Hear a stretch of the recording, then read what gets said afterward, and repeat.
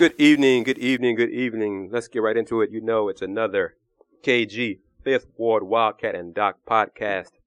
Fellas, how are you doing? Doing good, doing real good. Doc, how are you, sir? Doing well. Fresh off your brand new radio show on KCWH. How'd that go, sir? I thought it went great myself. I had a lot of compliments from Twitter, Facebook, and so a lot of texts as well. So I think it went pretty well. I was satisfied how it started off, and I think we got a good thing going. Keep it up, sir. Appreciate it. Keep it up. Thank All right. you for the Let's accolades.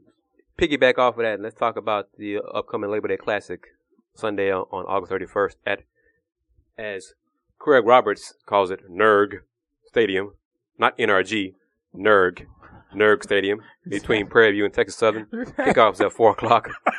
Whoa, wait a minute. If you know Craig Roberts, you know that's right at Craig Roberts' alley. So I mean, that's what Craig is. He has a very unique sense of humor. NERG, NRG Stadium is NERG. What set him off? So go what ahead. set him off? He said that's what he said on. I heard him on the radio, 92.1 of his sports report. That's what I heard him say. Yeah, I think it's that's a huge game for both these teams. You have Texas Southern trying to make the next step. Like I said, they're very talented. Can they get that defensive game rolling to stop that high-powered offense of Prairie View with quarterback Jerry Lovelock, everything as he's trying to run his way? Remember, Jerry Lovelock last year was 285 for 429, passing for almost 3,000 yards, 2,838 to be exact, with 23 touchdowns, did have 9 interceptions, but carried the ball 75 times for 284 yards and 9 touchdowns. If he can get going, it's going to get very interesting in terms of the program right there. So that's what you need to do on the offensive side of the ball. For Texas Southern, with the playmakers, they're coming back. They have transfer linebacker coming in from Texas A&M. They calling him all everything, so it should be interesting to see what's going on there. But you got Homie Causey at the quarterback position. He was right under 1,500 total yards last year. So to let you know some things. They're going to try to run the ball with Davion Porter to get it done. So that's where you look at. You have a defensive star at the defensive end. Bloom, he's going to be key. Can he put the pressure on Jerry Lovelock? I think that's really where you're going to find out where that game comes down. Can the defensive front four, particularly with Bloom, Amir Bloom to be exact, can he put the pressure on? Can he get to Jerry Lovelock? Can he get some sacks? Definitely has to get some pressure to get the game going. Remember, we told you that Prairie View's big playmaker, running back, is injured. So how are they going to bounce back? They should have some depth at the running back position. But that's a key question when you lose Courtney Brown to a knee injury during camp. But you got Jonte Hebert. He's going to be right in the mix, and they have some depth there. Wide receivers, Jacoby Anderson, Gabe Dunlap, big-time playmakers. It'll be interesting to see how they get it done. Craig Thurman. Nick Petrie has been playing well, sophomore, so it looks like he might stand up. So some of the people to kind of get your eye on it. But, you have somebody, Jacoby Anderson, grad student.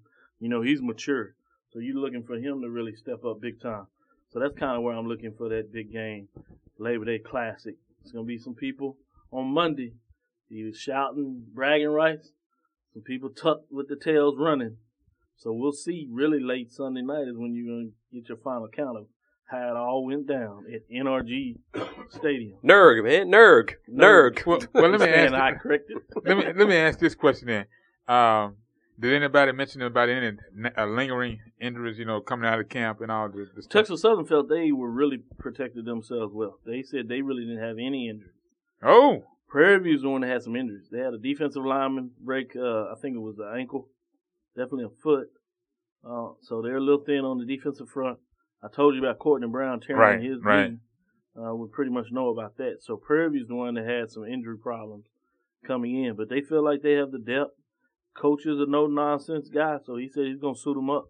Next man up, got to find a way to get it done. We can see if he's going to be able to walk the walk because he showed talking the talk, talking about next person has to get it done. But I guess that's the attitude you have to have as a coaching at that level. A part of what that I heard of the show last night, you and our buddy Ryan McGinty were touching on the potential NFL prospects for PV and TSU. And as one of the callers mentioned, it's up to us as well as the HBCUs to plug that and mention it more and more to let the young men know that you go to HBCU, you still have a chance to get looked at by the NFL scouts and have a chance to pursue your football dream. If you meet the size requirement, you talented, and you get it done, they're going to come look at you. During camp, Prairie View had 7 NFL scouts out there, and they were looking at Jerry Lovelock. And, you know, when they come to see one guy oftentimes, right. there's other guys that end up standing out that they look at. That happens all the time. So you just need to find a way to bring them to campus. So that's some of the things that you're looking at. And Jerry Lovelock, 6'5". So yeah, he's the size. Yeah, he's a big quarterback. He's not a smallest fellow like what's that guy in Cleveland now? The little fella. You know what I'm talking about? The little fella. Manziel? Yeah, him. That little dude. Yeah, him. And then for Texas Southern, one that Coach Asbury believes will get some sights and they're kind of looking at here is at the defensive cornerback position. Trey Walker. Yeah, Trey Walker's a big corner, 6'3". So, he's the real deal. That's a big DB. You can't teach size at the cornerback position. That's true. Either you have it and you have the quick. He's quick. He has the hands. He tends to play the best receiver, and he's able to lock them down. So he's the guy to keep your eyes on this week as Jerry Lovelock tries to go airbound. And they're going to spread it on the ground. But if they can stop one way or the other, it'll be interesting. And they're going to lean a lot on Trey Walker. So that's a matchup to keep your eyes on that the pros are looking at as well. I was pleasantly surprised to hear Coach Asbury say that he has a solid kicking game. That's rare in the SWAC. And, hell, it's rare in HBCUs, honestly. Well, you know, it's lower rare, divisions. Period, on college level just because it's not stressed. You know, it's not so much an afterthought, but if they cover it that week, they cover it. You know, if they've got somebody that they can kick a field goal and not just kick it downfield, everybody's happy. If he's making them a lot, you know, they really happy. That's Corey Carter. He's the real deal in terms of being able to punt. Had 71 punts last year, averaged 44.3 yards per punt, which is a nice average. A lot of fields you can cover, and it changes a lot of games big time. I mean, so they'll lean on their special team. And if you're a good kicker, you're a good punter, you're going to get a scholarship. Yeah, because you'll get a shot in the league. Remember, sure. Fort Valley State, Division II program, their kicker is playing for Oakland Raiders. So you know, punter, excuse me. Yeah, so it happened. There's more than one position King, that is. to get you to the NFL, to the show. All right, fellas, it's that time. Predictions. Who you got? Well, give me a score. The Wildcat. fact that every day I've come by from walking through the campus, and I've heard the guys going to the chow line, and they've been talking. I hadn't seen them practice yet, but I'm just going on what I hear and the mentality and all of what their mindset is. I'm gonna go with Texas Southern this year. Score? I'm looking for it to be a close game, like 32-28, 35-28, something like that. I think it's going to be a high scoring. I agree with that. Put the points up there, and I think that's what's going to make the difference for Prairie View. If it's a scoring matchup, it favors Prairie View because, as I said, TSU doesn't quite have that depth. So I'm going to say 42-31, Prairie View. I'm going to pick PV as well. I think, high scoring, yes. So once again, we're going to have the Wildcats stand alone, which he likes. And we're going to touch on his prediction from last week about Ohio State because I got some response on that already. I did too. But I'll say PV 45, TSU 35. That's where I see it. I see it 40. 35-38, I say, for TSU. That ain't bad. Now, in terms of the HBCU sports report, the two other big games out there, I think, on the landscape are both what we would call MEAC SWAC Challenge type games. The first one I will list is not the official MEAC SWAC Challenge. It is played in Jackson. Mississippi. It's going to be Florida A&M versus Jackson State. This is a game that is huge in terms of historical framework. This is a game that featured two teams that played in the original 1AA at the time playoffs when there was only 4 teams. They met in the semifinals, and most people thought whoever won that game basically would win the championship. And FAMU won that game, and they actually won the first 1AA at that time championship back in 78-79. So this is a historical game. Unfortunately, there's questions about whether FAMU will bring the band, because it's also a huge battle of the bands with 2 bands that are branded very well for a lot of people. The play on the field probably will not measure up to the historic frameworks of each team. You have a FAMU team that's struggling. They're trying to get back.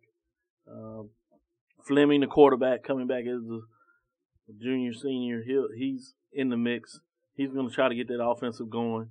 You have a coach that's probably on the hot seat over there at FAMU and the first-year coach at Jackson State. So it'll be interesting to kind of keep your eye on this game just to see not necessarily who wins this game, but I think it's going to be more problematic for whoever loses this game in terms of the rest of the season. That type of matchup. The other game that is really intriguing are 2 individuals that coached at Grambling that will head up against each other, Spady and Broadway. Broadway is getting it done at A&T to try to make a run, and Spady comes in as the new coach at Alabama A&M. He may be more known not from what he did at Grambling, but the fact he was at Nevada, and he's bringing that pistol offense that has come so popular. He's bringing it to Alabama A&M. That's going to be interesting to watch. That's what I want to see. He thinks he has a quarterback that can run that offense for him. So it'll be interesting to see. So this is a really big-time matchup. People are probably looking for A&T to get it done, but not so fast. Defensive for Alabama A&M. This should be a slugfest. Very entertaining game. Whoever gets this game is going to go a long way in terms of figuring out the matchup of what things go down. So those are probably the big 3 games to keep your eye on that features HBCU matchups. You have a lot of other HBCU matchups that you can go to TSPN and the College Sporting News, which I'll release this Thursday to let you know in regards to some other matchups. But most of those are going to be either teams at the FCS level, HBCU programs either playing up money games or playing down to try to get the season off on the right stick. So they're not quite as intriguing to me because you really can't get an idea of whether how a team is going to be either talented or not talented for the rest of the way. The last part I'll probably talk about here is HBCU historical fact. Back in 1924, 2 teams ruled the football landscape, one from Alabama and the other from right here in Texas. It is the 90th anniversary of the Tuskegee Golden Tigers and the Paul Quinn Tigers Black College National Championship football team from 1924. Tuskegee 9-0-1, coached by legendary coach Cleveland Abbott. Their stadium is named after him. And Paul Quinn, which no longer has a football program, was 8-0-1 with Harry Long being the coach. They tied for the coach championship in 1924. That's 90 years of history right there. So I had to bring that historical facts footnotes for the HBCU story this afternoon. One thing I forgot to ask you 2 about PV TSU Labor Day Classic. Who was going to win the halftime show? It's interesting. Hadn't seen neither one of them. I've heard some things, just hadn't seen. Prairie View used to rule that, but lately it's been the Tigers getting it done. Yeah. I think the Ocean Soul. I agree. I think the Ocean Soul. And they've had rule of the roost. They've had the opportunity to kind of get some things done and perfected on since they've already put a halftime show together. Yeah. And they've had some marching time and all together in uniform. I'm going going down with to the Hall of Fame is what he's referring to. Right. They went and celebrated with Michael Strahan as he was inducted to Hall of Fame. They went down there and marched during the parade and marched at halftime. So it looks like they're in full gear. So, yeah, Brian McGinty, when you hear this, all 3 of us are picking against Prairie View winning the halftime show. So TSU, Ocean of Soul will win the halftime show, sir. So it'll be interesting. One last thing I'll do on the HBCU report. I kind of teased you with this before, but it was officially stated by President Rudley of Texas Southern University, who happens to be also the president-elect of the chairman of the board of the SWAC, and he told the Maroon and Gray at their annual football luncheon that they have that they are near a deal that is imminent, basically, to be announced, that ESPN has went back to the table, essentially trying to get a MEAC SWAC championship game, if you would, at the end of the year. And it seems like they have upped the ante. That was previously done about 3 or 4 years ago with the Legacy Bowl, and he stated that each team would receive $1 million for playing that game, and that doesn't include what the conference would get outside of that. So that's pretty significant. We'll see how it moves forward. Not quite a done deal, but it seems like it's well on its way to coming true. So it was mentioned on the MEAC SWAC page or MEAC Fan Zone. The MEAC fans, many of them are not happy. They think that's not enough money, which kind of surprised me when you go to the playoffs and get none. But and that's my point. That's my point right there. When you have nothing in front of you, all you want to do is just play, you spending money out of your pocket, and you ain't bringing nothing back. When somebody's offering you something which you don't have, I always sit at the table and ask this one question. If you don't want that, replace that. That means if you don't want the $1 million that's being offered, find $1 million somewhere else and put it back. Yes. They said the MEAC SWAC Challenge 2015 edition, will feature Southern. They don't know about the other opponent yet, but it will not be in Orlando next year. It's going to move, but they haven't decided where they're going to move it. It probably will go back into SWAC territory. It started in Birmingham the first 2 or 3 years. It's been in Orlando ever since. And they've kind of said that they would switch it back and forth. And I guess after this being the 10th anniversary, that they're going to move it. So those are kind of the big announcements that have kind of slid under the radar in various ways that I thought we should get on the table and make sure our listeners hear the latest and greatest of what's out there. Sounds good. Thank you for that info. And while we're at that, we're going to take a minute and have this word from THG Agency. Are you looking for business strategies and services in the areas of sports management, educational leadership, and project management for your sports camps, AAU teams, local business, or athletic department? Well, you come to the right place. THG Agency is the Heritage Group. It is a fully integrated sports entertainment, educational leadership, and project management consulting company focused on sports leadership and educational administration with 6 areas of consulting expertise: sports business management, educational sports assessment, data analysis, educational curriculum development, advanced leadership execution, and statistics solution consulting. Our services are well defined but tailor-made for our clients we represent. For more information, give us a call at 281-330-1341 or email us at info@thg-agency.com. You can also visit the website at thg-agency.com. All right, once again, hello. As we come out of that break from THG Agency, fellas, tell everybody how they can find. How can they find you on the internet? You can find me on the internet at Blogspot, YouTube, The College Sports Report, Twitter, TweetDeck, Facebook, JL Woodley 1, Jerry Lee Woodley Jr. Doc, how can folks find you and your growing enterprise? Yes, thank you. Empire. I like that sound of that. Entrepreneur. Let's get it done. Social media platform. You can find me on Facebook, Twitter, and Instagram.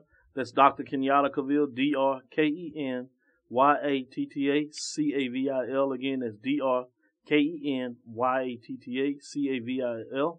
You can find me on the College Sporting News with the Inside the HBCU Huddle, which is a weekly report that gives you a preview of what has went on in the HBCU weekly scene and a preview of big-time matchups where we usually look at the HBCU Classic Game of the Week, the SWAC Game of the Week, the MEAC Game of the Week.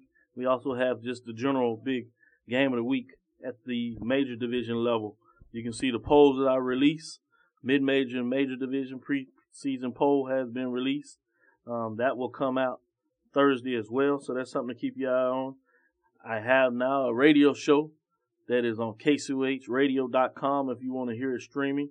It is from 7 to 8 every Tuesday on KCOH Radio, 1230 a.m. Again, you can go to www.kcohradio.com. And got a couple of other things in the work. Obviously, please continue to look at this podcast right here. But we're going to try to grow this, take it to the next level as we continue to grow the business platform of celebrating HBCU sports. And we have some research information that if you want to get out there, some publications that have just recently published to give you the HBCU diaspora from a framework, from a scholarship or scholarly view. And I am KG of the Houston Roundball Review, HoustonRoundballReview.com or www.thehrr.com. Instagram, Houston Roundball Review. YouTube, the same, Houston Roundball Review. Twitter, THEHR Review. Once again, that's THEHR Review. We have our podcast page on Facebook, KG, 5th Ward, Wildcat, and Doc on Facebook. You can hear our podcast on SoundCloud.com as well as iTunes. We'll try to hit you a little bit of every spot on the internet, and we have a few other things in the fire. So just keep listening to the podcast. Thank you for your support. Spread the word. Tell your friends about it. We got new likes on our Facebook page, so thank you for that, listeners. And we're going to talk about my alma mater, Houston Cougars, in their new stadium. Kick off the season Friday, August 29th versus UTSA. UTSA is returning 21 of 22 starters. Wow. Wildcat, should I be worried that my Cougars are going to lose a home opener? I don't think so, but I'm going to ask you anyway. Well, I put it, it'll be a fight. I'm not going to say they're capable, but it's going to be a fight. It just will. Will it be a game in the third quarter? Early. And then start to fade. Depth is what gets is what I'm depending on. Depth. The Cougars depth. Wildcat. I'm talking about. Yeah. You know, I'm going. Second and third level guys. You got the Third Ward D, Wildcat. Third Ward D, as they claim now. You know, and that's interesting. They didn't claim Third Ward when I was going to U of H. You better not have mentioned that either. Folks took umbrage. When I said Third Ward. And the three of us sitting at this table, no, you better not have mentioned that. You better not have mentioned that. Old head alums took. Oh no.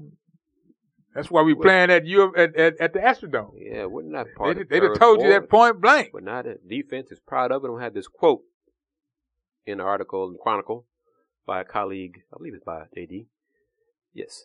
In the Chronicle about the defense and how they've turned things around, and because previous years it was all about offense. Defense was just on the field, getting run over, taking up space, while the offense is on the sideline taking a break before they come back on the field and score some more points. Yeah. Oh, yeah. Defense last season forced 43 turnovers. It's great. It's better than it was the year before. They jumped from 102 in scoring defense to 20th, a 2-touchdown difference, third best turnaround in the nation. Great. Only allowed 22 points a game. Great. Fewest since 1999. Defensive tackle. I like this part that JD notes in his article. Defensive line has a rotation of 9 men. That's great. That goes to what you're talking about that UTSA probably won't have is the depth. You can rotate your linemen. That's huge. Throughout the game and keep them fresh throughout the game. They put pressure on the quarterback. Part of the season, the heat. And Houston I'll never forget stadium, all them beams. Ooh. The first time when U of H first came into the conference and they played A&M came to Houston to play U of H. They played them over at Rice Stadium on that then AstroTurf in the humidity, and they just about died after the first half. That heat coming off that turf. Fellas told me after the games, it wasn't fun. It wasn't fun out there. It was almost like they were, and at that time, didn't have the fans on the sideline like they got now. You know, everybody was running to get some ice and all, trying to cool down. Just wasn't happening. Here's a quote from defensive tackle Joey Mbu about Third Ward D. Third Ward, quote, Third Ward is hardcore. So we want to be that defense. We want to represent where we're from. We can't look down on it because we are here. If you look down, the community won't be behind you. Since we're here, we might as well embrace it. Seemed like a kind of a backhanded compliment to me. Parts of it, some parts it made sense, and some parts I'm not sure what he was trying to say. I can see where we're here, we embrace it since we're here, et cetera, but yeah. Third Ward D as a whole, I accept it because it was, like I said, when I was here, they ran from any part of being part of Third Ward. Right, and I think that's the bigger picture. Is if you go back to what was said last year in terms of quarterback, talking about Third Ward. Case Keenum said on Monday Night Football. You know, when he Third Ward, Texas. I'm gonna tell you what. I think there's been a feeling with this team that they're trying to embrace the community, which is something I like. Yes. From that standpoint, and I think they understand if we're going to put fans in the stands, we cannot just look at our traditional fan base. That we need to become the city's team, and before you can become really the city's team, you need to become the neighborhood team. That's and true. I think that's really that's where true. He's trying to get back is this. He said that, Third Ward is notorious from being a very respected, and oftentimes when you talk about respect, they're talking about the toughness and the grittiness of the people in terms of them surviving all types of different situations, and they have a lot of respect for that. And so, particularly when you talk about young people, there's a rallying cry in terms of what it means to be tough, playing football and that kind of thing. So I think they're trying to reach out and pay homage. And obviously, you have to be careful in terms of how you use some of your phrases. But I think holistic, what he's talking about, I think is a good thing. And from a sports management perspective, business side, in a lot of ways, I think it's brilliant in terms of trying to connect with the neighborhood, connect with your friends in terms of them. Hey, come watch us. Be a part of this. This is your team as much as anything. And then you can stretch out from that. Be a Houston, as somebody is right here at Texas Southern, I would love to see Texas Southern had thought about trying to understand that framework. And so I give a lot of respect from Houston that they got on board for us to do that. I'm glad to see it. The contrast from when I was a student from days of yore is 180, and I'm glad to see it. Yeah, it's amazing, but it tells you a lot. How things have changed. How things have changed and how the students are adapting, accepting it. The transition of the student body has changed the atmosphere the framework of what the administration, and then you have an administration that has accepted the student body saying, "This is who we are. This is where we are. This is a new." If we're talking about and let's not get it twisted in a lot of ways that the Third Ward itself is changing as well. Oh, yeah, that's true. And some people may not necessarily quite like all that change, but it's also slightly easier to accept something that you see changing into more of what some would say is the norm. I've actually seen a plan that suggests that this whole corridor will become kind of a metropolis of what some people refer to in Atlanta as the AUC, where the U of H and TSU will kind of share a hub of this university corridor with the train coming through it, housing complex and things of that nature. So when you tie all that together, it makes sense that people start to understand because the landscape in itself has changed as well. And to that, it's about time. I think U of H and TSU probably need to do more partnering, collaborations, working together to for the betterment of both universities. Yeah, and I know President Rudley has supported that. I actually worked with a professor over where I recently wrote a chapter in a book with the African American Studies at U of H. So a lot of good work going on there in terms of those platforms. And there are a few tickets still available to the game on Friday. Kickoff is at 8 o'clock. The game will be shown on ESPNU. I'm a season ticket holder. Me and my friends will be there. I'm going to come probably from work. And I'm not sure how much time I have to tailgate before the game, but I will be inside TD-ECU Stadium. I was there Sunday for Community Day. How did that go? And it was good. It was well attended. I was very happy to see as many folks that I did see at the stadium. Fans could get autographs, walk on the field, take pictures throughout the stadium. I've heard a lot of people University did a very good idea of honoring Heisman Trophy winner Andre Ware with the 11-yard line of the stadium. Andre's number, and he's a Cougar. Have a little insignia knowing that he's Andre Ware right there at the 11-yard line. Brilliant. So the marketing has come a long way. Yeah, taking a step up. And I'm glad to see that.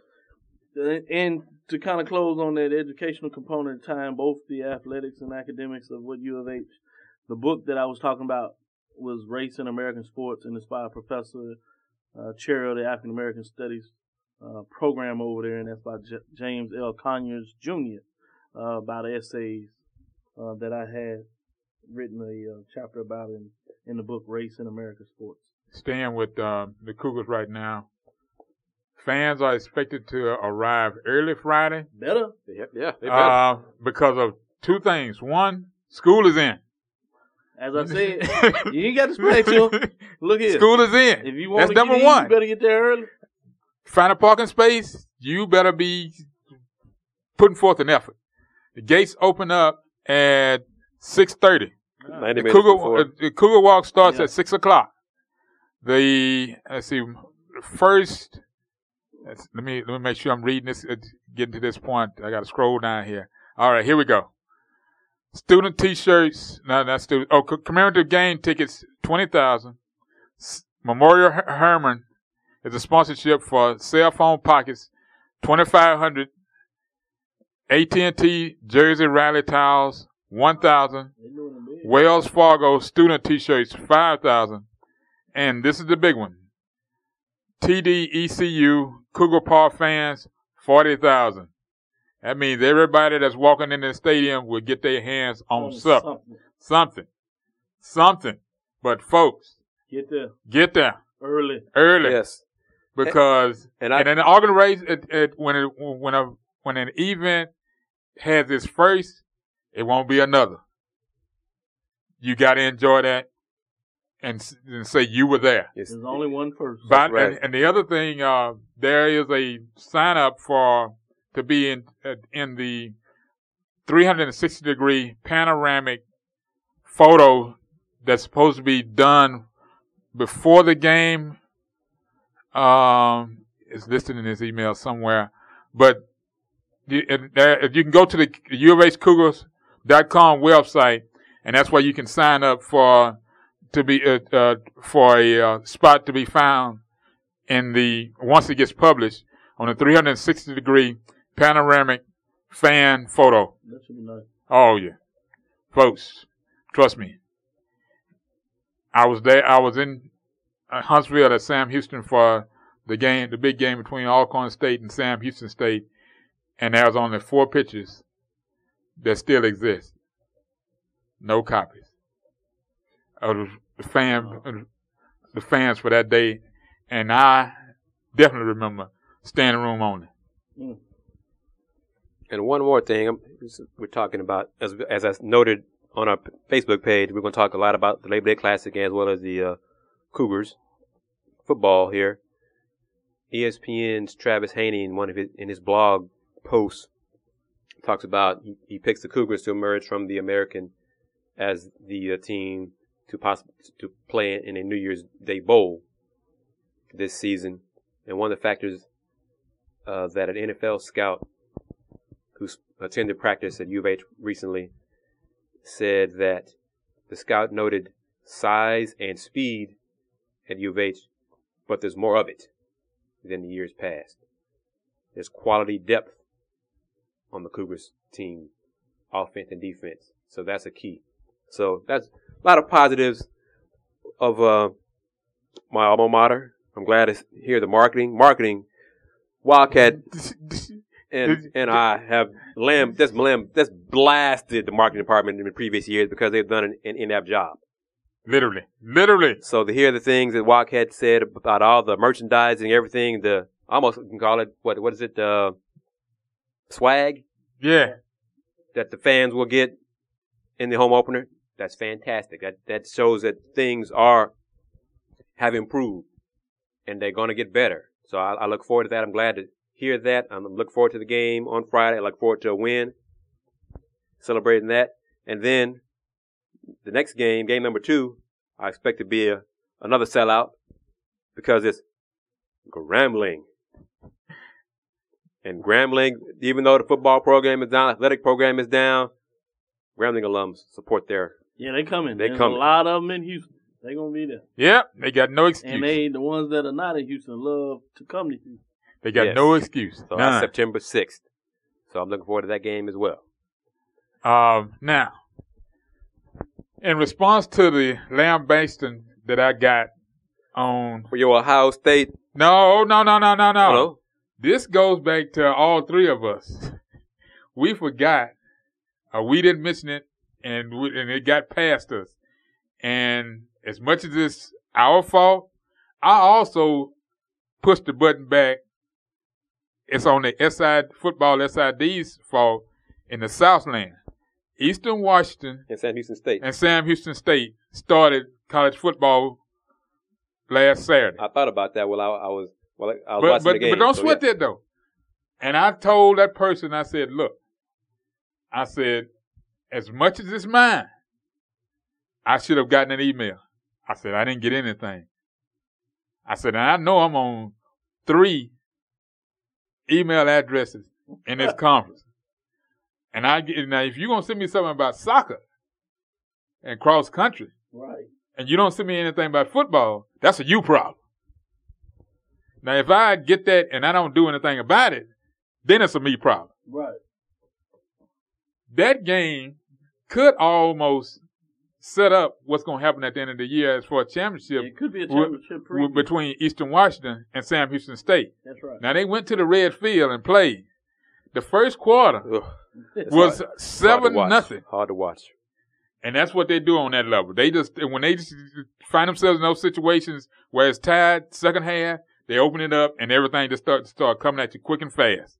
And they did. They went from 7-0 at the end of the first quarter. 7-0 was Washington State. Eastern Washington. Eastern Washington. Excuse me. Eastern Washington. Eastern Washington. Yes, sir. Yes, sir.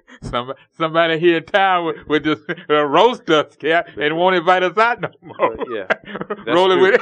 That's true. He won't be buying anymore. He refers to them as the real Cougars, and we're real Cougs. Whatever, man. Whatever. We just say, you need to go back to whatever that is and all y'all hang out at. And yeah, and I said that. You got my number. Eastern Washington, which is depending on what poll, is ranked either 2 or number 1. Final score is 56-35 over number 14-17 Sam Houston State, who is, carries the banner for Southland. I thought it was an exciting game in the second half, which is what I was looking forward to, because when the first quarter ended, I was like, okay, let me just start doing something else. And I did. And I didn't even watch the scrolling across the bottom of the TV or anything. I just went back to doing what I was doing. Final score later on, bam. I was like, okay, let me go back and just watch. Things changed real quickly. 85 plays. This is Sam Houston State now. 85 plays and 542 yards for Sam Houston State. There we go. The new quarterback, sophomore for Jared Johnson. Jared Johnson struggled from what I saw in the first half. He struggled. He didn't. It was almost like he didn't know what was going on. If not, he was like adjusting to. I'm just coming out of too much. Yeah, it's like I'm coming out of high school. Boom, boom, and then got into halftime, and whatever said. He transferred from A&M, right? Yeah. Didn't look like it. Well. He struggled. He just the first half. He just looked out of it. He looked out of sync. True. Out of sync. Now talking about Texas A&M, they have a big one coming up tomorrow. If they can go and compete in that game, SEC with a new quarterback, and it is on the SEC network. Yeah, so they did their homework in terms of prime time game, top 25 game. Texas A&M 21 ranked. Yes. South Carolina ranked at number 9. My coworkers and employers They all excited? have let me know, have reminded me, we're playing on TV Thursday. Okay. You come and watch with us? I got. Did you get that offer? And some of them are going to the game too. Whoa! So, oh yeah, these big time Aggies here. Oh yes, sir. Oh man. Mm-hmm. Oh. I work with and for some big time Aggies. That's a nice little roller. Oh man. Yeah. But that should be a big game. Oh. I have to say, with a new quarterback, I want to see them compete. I see South Carolina getting it done in that game. Oh yeah. Line from what I was from what I was told by people I work with, for entertainment purposes only, the line was 10.5. Really? It might be a little closer than that. I would take 10.5. Hold on. I think the Aggies keep it within 10. It is, yeah. It's 10.5. So, like I said, for entertainment purposes only. And the Rice Notre Dame game is 24.5. And your thoughts, Hootie Who? They won't go and compete. Are they going to stay within 24? 24? Second half, depth is going to get them. In the second half, depth is going to lose by 28 or more? I don't see them losing by 28 or more. I don't see them losing by 24. So you would take the points? I'll take the points. I was in the points. I'll take the points. And only because... As you said with the depth, I think they're going to have struggle in the second half. I think 24 is realistic. Okay. I go with that, but... I think the Irish to cover. I think you have a point that they're going to play them hard. But I think only because this is the second senior group to come through, and I think they are accustomed now to... Now, we do have to remember Notre Dame lost 4 key players. Oh, yeah. Now, and that's why... And why did they lose it? Academics. Same thing we talked about last week. And some folks had the nerve to question Doc. I said, wait a minute, now hold up. I said, now go back and check at the young man's credentials. I said, he gave you the information where you can go and check it at. I said, just go and check now. Thank you. I said, and the other part is, we all know Notre Dame will not go and ask the coach about nothing. Nope. When it comes to education up there, at that place, your butt is gone. And they'll run you off real quick if you open up your mouth. The days of Lou Holtz are gone at Notre Dame. That's right. That's why they struggled to get consistently going to a national championship situation on a year in and year out basis. So, to also close out on this college part of this big weekend, it'd be remiss if we didn't talk about that. We've talked about the Sunday game. Mm-hmm. We talked about the Friday game. Uh-huh. We talked about a big Thursday game. Yeah. We talked about, we haven't talked about the Saturday game. No, we haven't. Which one? Florida State or Oklahoma State? No, I was talking about the LSU, Wisconsin. Here in town? Yes, here in town. And you know that is a tad bit important, then yes. Yeah. And you know what? And it goes, because it's a team two teams that we both mentioned on last week, academic-wise, but athletically, those teams, Wisconsin can compete. And it sounds like LSU is going to play the 2-quarterback tandem to see who speed stands against up. power. Yeah. So it'll be interesting to see. Wisconsin is now behind Michigan State, going to be up in the hunt for the Big Ten. LSU obviously in the West, which is such a juggernaut for the SEC. They're going to be trying to fight their way out of that hole against Alabama and Auburn. So it'll be interesting. That game is played Saturday. Where? NRG or NERG. It's NERG. It's 7 o'clock? NRG. Yes, it's evening game. Okay. Yeah.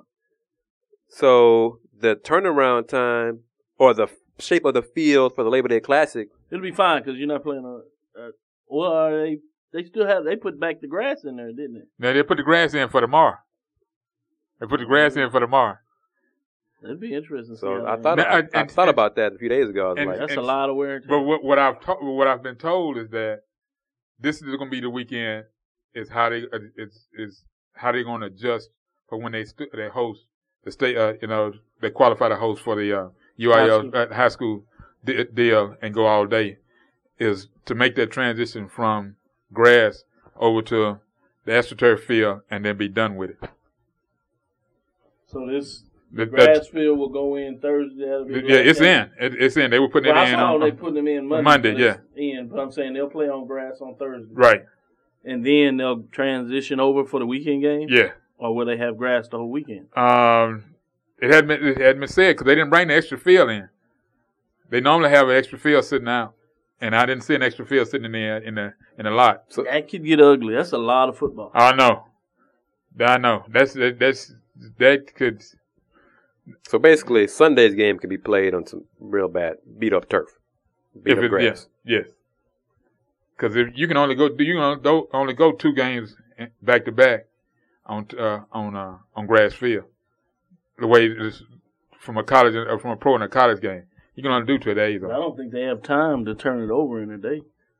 You talking about Thursday? Definitely, unless you working around the clock. Right. You have to have it ready for Saturday.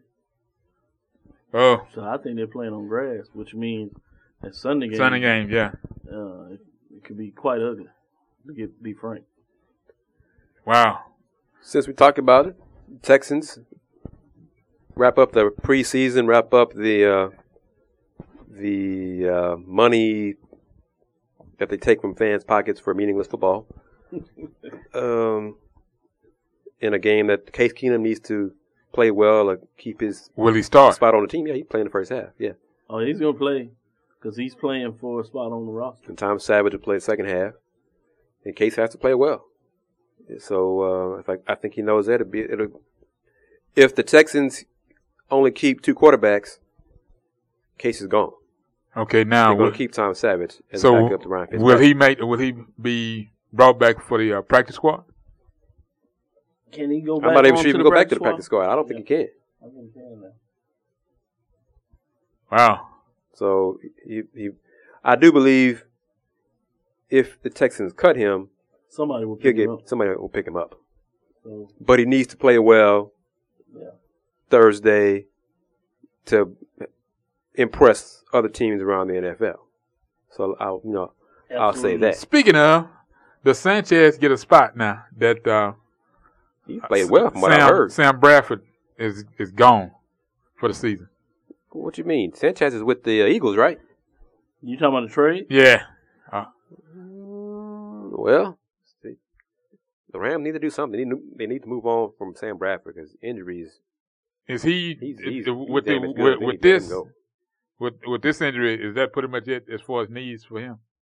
It's the same injury, same knee that he's torn twice now. No, somebody will pick him up but money wise, ain't gonna try to do it. But the Rams gonna cut him. Rams got to cut him for what they owe him and what they're getting out of it. They just can't continue to play on that end. Hopefully, it's good for him. And sometimes just a new environment can reinvigorate him in such a way that maybe the injury bug will finally leave. But he needs to change the scenery just to maybe mentally get outside of that framework of continuing to get injured. How much stock do you put in Tom Savage's comeback winning drive versus the Broncos last week? Not a whole lot. Me either, but I'm just saying, just throwing it out there.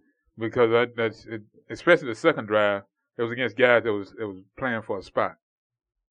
I mean, I think it's good from the framework that he was able to get it done, but in terms of putting some real stock in it, I can't say I would put in it. And I do have, as a fan of the Washington NFL franchise, I have my confidence in that team defeating the Texans in the week 1 has gone tremendously to the roof. Going south. Really? Based on the play of number 10, Robert Griffin. Not the nickname that he goes by when he plays well. He is now Robert. I ought to call him Rob because the way he's playing against the Ravens, 5 for 8 for 20 yards and a half. Don't do Rob. Got sacked 3 times, but Rob. Yeah, I'm gonna call him Rob. I ought to put it on Twitter so he can say haters gonna hate and what was his response? Daughter's gonna die, whatever. Man, you a football player. You in the NFL. You worried about what people saying about you on Twitter. Give me a break, man. Grow up. Spend more time in the playbook and interact with your teammates and connect with them in the pass patterns. Maybe you do a better job on the field and learn how to slide. But I digress. Yeah, you really do. I want to touch on something real quick here. Well, first, the Rockets signed Tariq Black. I'm correct. That's who it was. He's played Memphis, played in Kansas this past season. Yeah, Tariq Black, 6'8", big body. whatever. You know, he can come to training camp and see if he can make the final 15. Good luck to him. What's going the on? The size behind Dwight Howard. What's going on with that? Is not very tall. They're 6'8", 6'9". Joy Dorsey, Tariq Black is like the same body frame. 6'8", 250, 260, 270 even. But they're shorter guys than Dwight Howard. But you know, he got no confidence in them. It's almost like my no shot comment last week. So I say this because you look at a young man who seems to be coming into his own this summer before our very eyes, who is going to be a cornerstone of a franchise in the same division as the Rockets, New Orleans Pelicans. Oh, Anthony now Davis. That's a team to watch this Anthony year. Davis and Omer Asik. I'm looking forward to that, watching them play. They're going to start 4 and 5 spot. Nice. I'm looking for that team that'll make a move. That's a darn good combo right there up front. Clearly, You know, Dwight Howard is better than one of them. I'm not sure Dwight Howard is better than the combination of them. Yeah. Especially as the season goes on, and then next year, when Anthony Davis has another year under his belt and continues to improve. So the fact that the Rockets are getting shorter behind Dwight Howard seems kind of interesting to me. But you got 2 All-NBA players in Dwight Howard and Beard. Just hope that the rest of the guys step up. Beard gonna have to come and through a lot. The Rockets reunion tour with all the folks they brought in were former Rockets who re-signed. Francisco Garcia. Cuttino Mobley. You know, no, I hope not. Then they bring back Steve Francis. Might as well bring back Steve and Granville Waiters and anybody else you want to bring back. You know, Trevor Ariza, Joey Dorsey. You know, hey, who else do you want to bring back? Hey, bring back Calvin and Clyde. You know, have them come back and see if they can suit up. So, but hey, it happens. we're just having fun with the Rockets right now because it's the off season. Media day should be in October, early October. Training camp starts, practice starts. Looking forward to that. Seeing as the team is now just it's on what you witnessed over the last 2 years, especially this last year with Dwight Howard coming in and Parsons getting better. He's gone now. You know, and he got cut from USA Basketball. You know roster. what? I'm gonna tell you something. When I saw that, I was like, "That's interesting." And that told me a lot. And I think, this is my opinion, he got full of himself, literally, and forgot he needed to work. Yes, because I read a few reports out of the Vegas practices. You know, the training camp kind of feel you want. He was starting to take it for granted. He was a little heavy. And he, you know, basketball, you can't be heavy. You can't especially play and be at heavy. his position. No. So, because when he got added initially as part of the group and invited to participate, and then the injury started happening, you know, Paul George and guys started backing out, folks thought Chandler Parsons was a lock to make the team. And then he got cut. So it shows you something happened for him to earn getting cut. Because if you can play and help the team, and you are an asset, you have strength to the team. No question about it. You make the team. Yeah. Then he went from that to getting cut. Yeah, Coach K is going to and put you on the team and unless you show him that you shouldn't be on the team. Exactly. And I've been to a real practice in Cameron Fieldhouse. Got lucky. Got invited by my brother-in-law.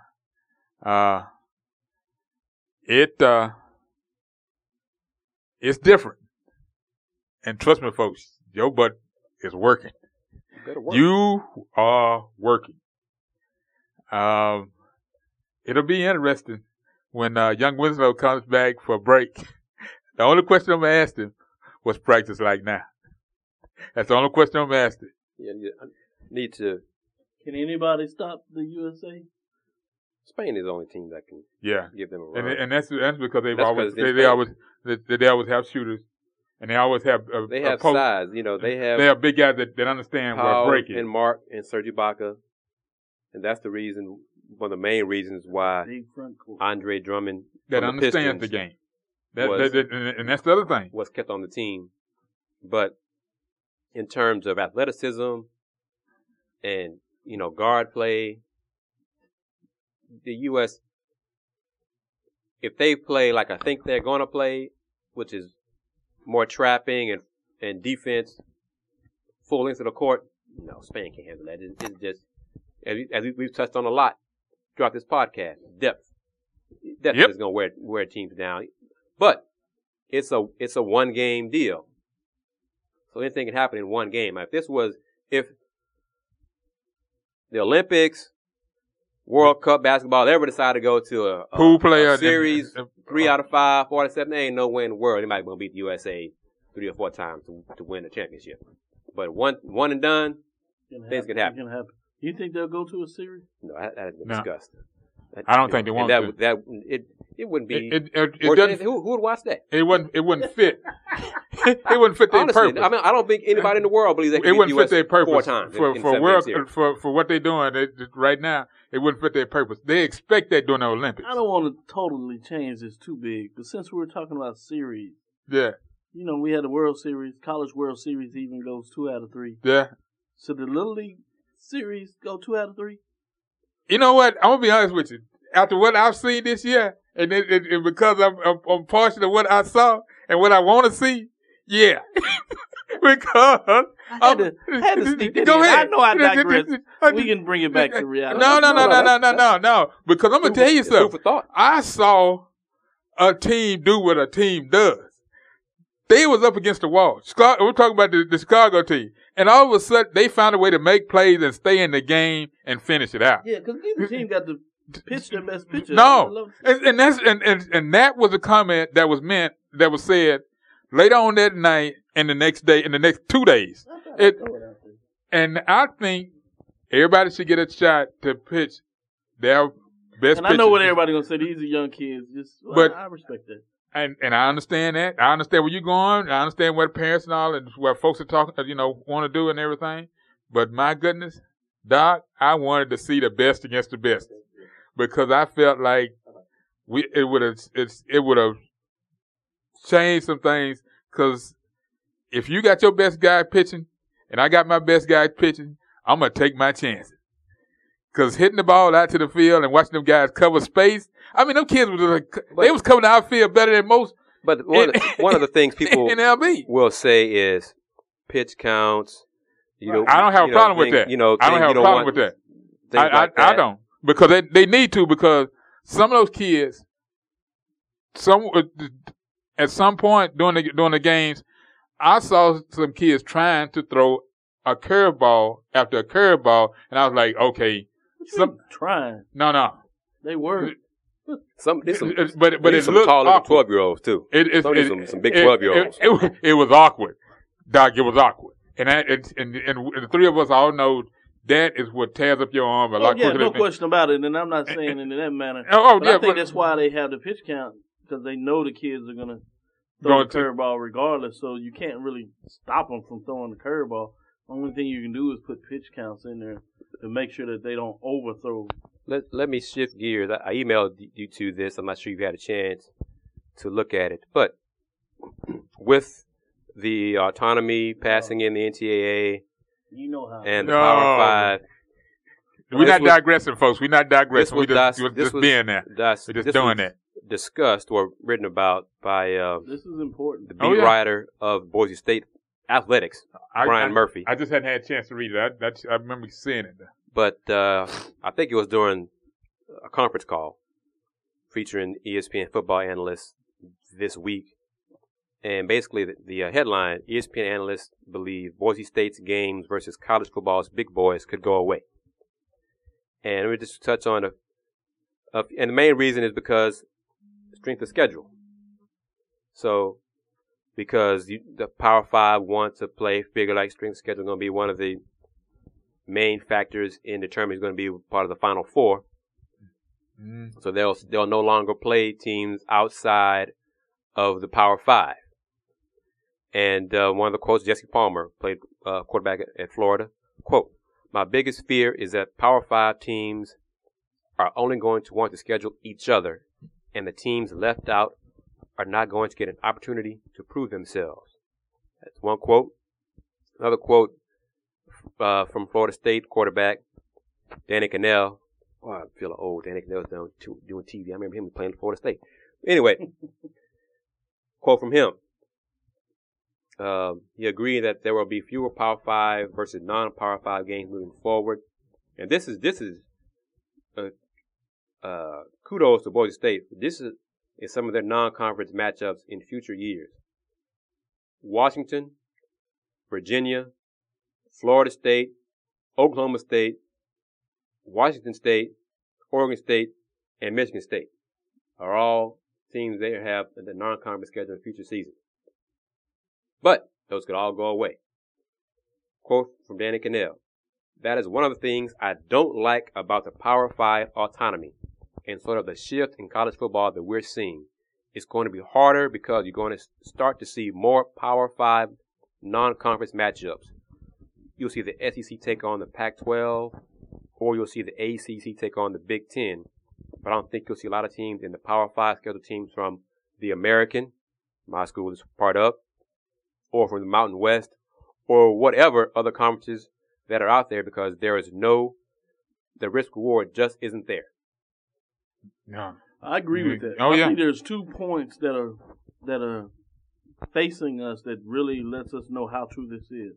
I would suggest in 5 years that you won't have to worry about the 5 that are outside of what they're calling the Power 5, or the next 5 in some components. And the reason I say that, if you recall, there was an article out of the New York about 2 weeks ago that asked the coaches, and there was a significant amount of the coaches that suggested they only wanted to play the Power 5. It's almost half. In the ESPN poll, they polled 65 coaches from the Power 5. 30 of them said they support playing only other Power 5 conference teams. And trust me, that's going to grow.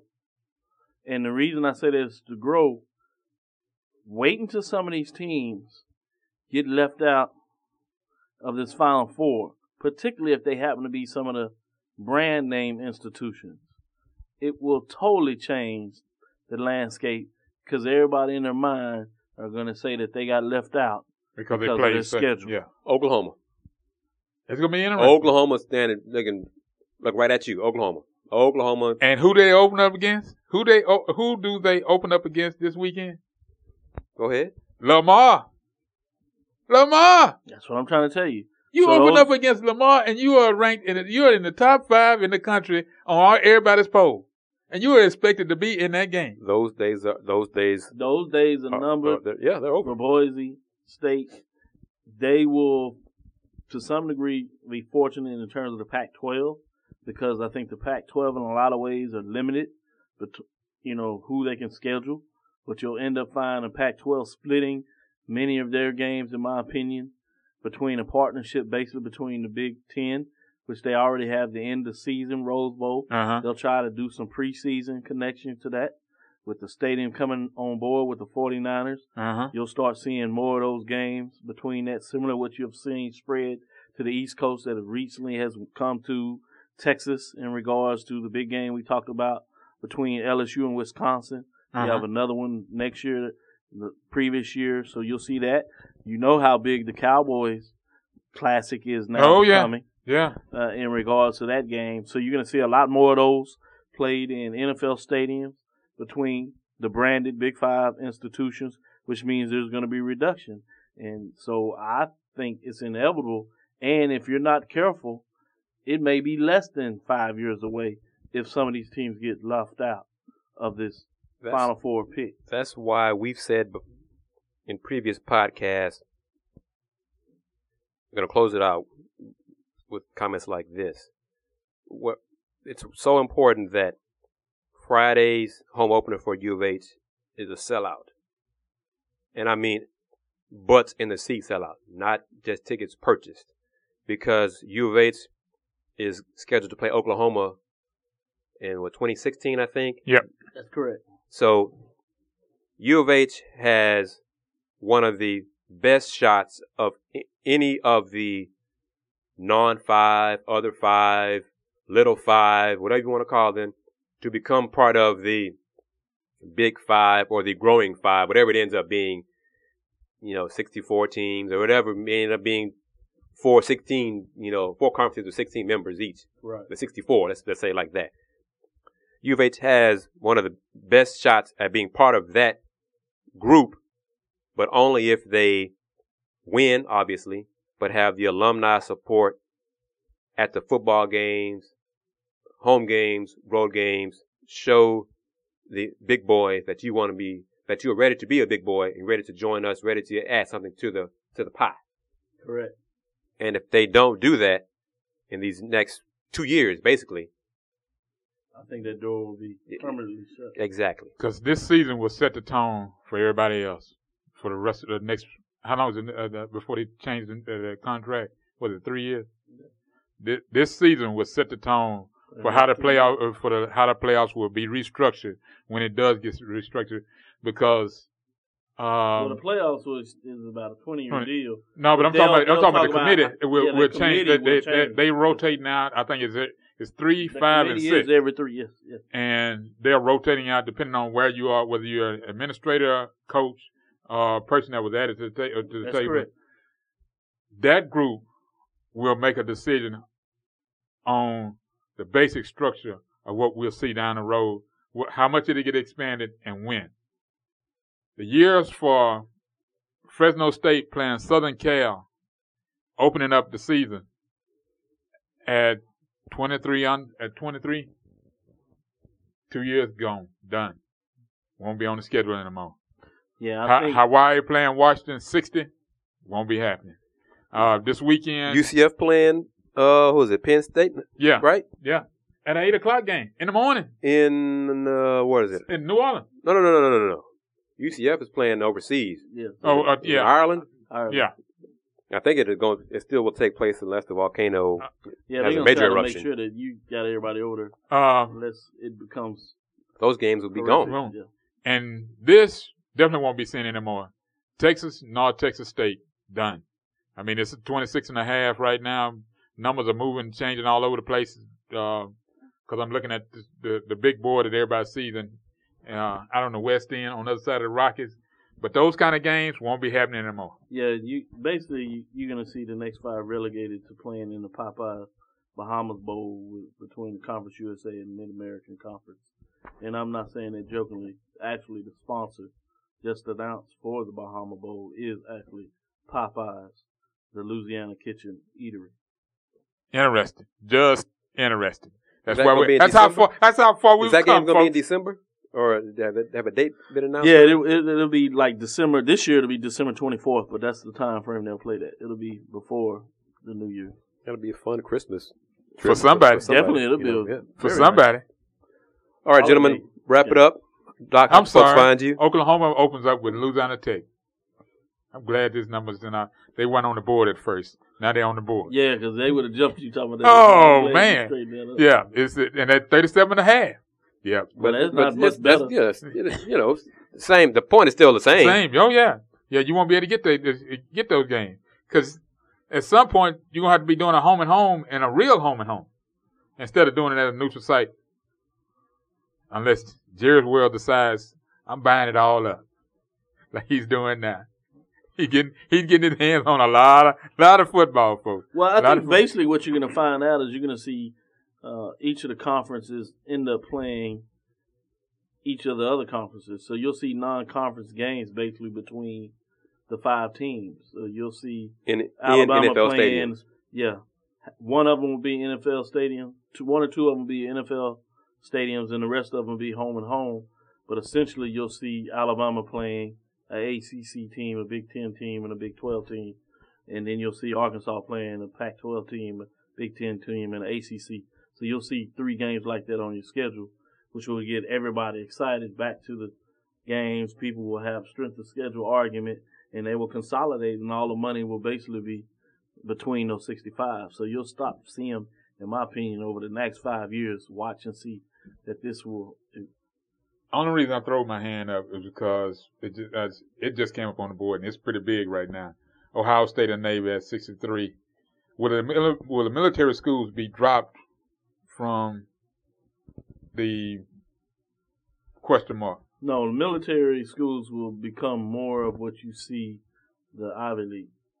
Okay. But they'll play. And Navy's going to join the American next season. Yeah.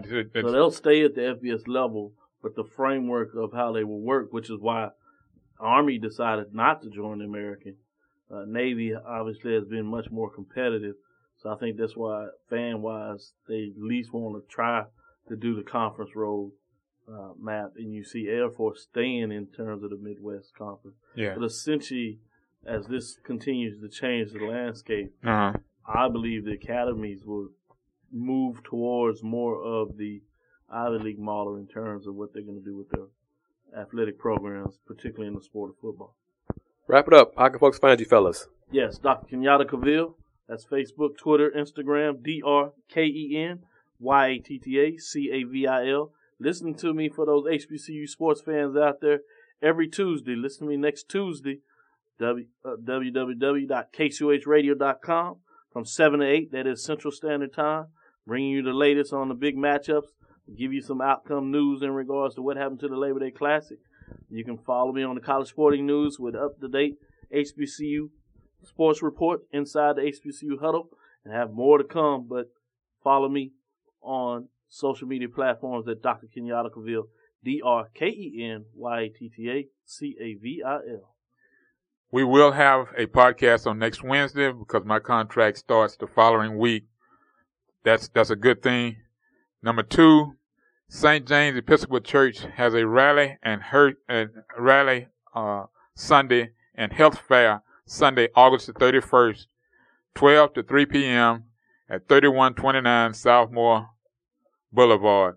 A health and wellness fair. There'll be health screenings, free flu shots for ages 9 to 64. There'll be a rep there from the YMCA, CPR, hands-only training, Texas Health Ministries Network, voter registration, Get Covered America, Alcoholics Anonymous. Make a connection with a friend or whoever that you know of and get out and get checked. This is all free. You can find the Wildcat on Twitter, TweetDeck, Facebook, J.L. Woodley 1, Jerry Lee Woodley Jr., Blogspot, Blogger, and YouTube, The College Sports Report. This weekend, coming up Friday, starting U of H and UTSA. Sunday, it will be Prairie View, Texas Southern. And Saturday, I will be at a high school game, Wheatley versus Yates, 6 p.m. That's a big one. It's early in the season. Man, how far we've come. God! And I am KG of the Houston Roundball Review, HoustonRoundballReview.com, Houston Roundball Review on YouTube and Instagram, on Twitter at THEHR Review. We have our KG, Fifth Ward Wildcat, and Doc Facebook page. You can check us out there. Listen to the podcast on SoundCloud.com as well as iTunes. Thank you to THG Agency for your support.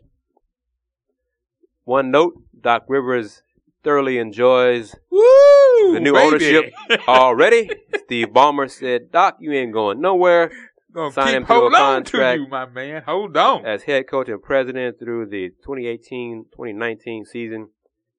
$10 million annually. Went from, I believe, $7 to $10 million. Just annually. Just three extra? It's all it was? Nice pay raise. It's a good pay raise for him. Is that what it was? So, congrats to Doc. Congrats to the Clippers. It's a new age for them, a new ownership. They moving in a direction, Ken. They're still not the Lakers, though. Don't get it twisted. Oh, trust me now, but real estate is real estate now. Oh, this I'm is true. I'm going to say it just like that. One team has banners. Other team has zero. And you know who that is. All righty, going to wrap it up. Thank you, fellas, for your insight. The other one covers them up. There you go. And you know what? Until the new administration stepped in, everybody was just happy showing up and looking at them. That told me we headed in a new direction, now, boy. That stuff up there. That's when they had those comments and all about down the street. I understood. Next podcast, Doc, I'll ask you, put you on the spot here. Next podcast, look into the sale or the trying to sale of the Buffalo Bills and the struggles that the NFL is having. Because basically, Forbes magazine put it like this. Look kind of bad for the NFL to have a franchise that can't sell for $1 billion, where the NBA just had a franchise sell for $2 billion. There you go. So, think about that, Doc. I'll do my homework. I already have thoughts, but I'll do my homework. Yes. And they shouldn't be asking ownership to be coming up with more money. It looks bad. It looks bad when you asking them to come up with more money. So we're going to talk about this next podcast for sure. Oh, yeah. I understand where you're going with that. Oh, yeah. Thank you very much, as always, fellas, for your insight and your time. Listeners, share with your friends. Tweet, retweet. We enjoy what we do. I think you can tell that we have a good time doing these podcasts. Look forward to the next one. We'll talk about some more football, college and pro, and then we get closer and closer to hoops. So yes, got to email that young person. I will do that. Wrap it up as I always do. In conclusion, be true, be cool, and do more.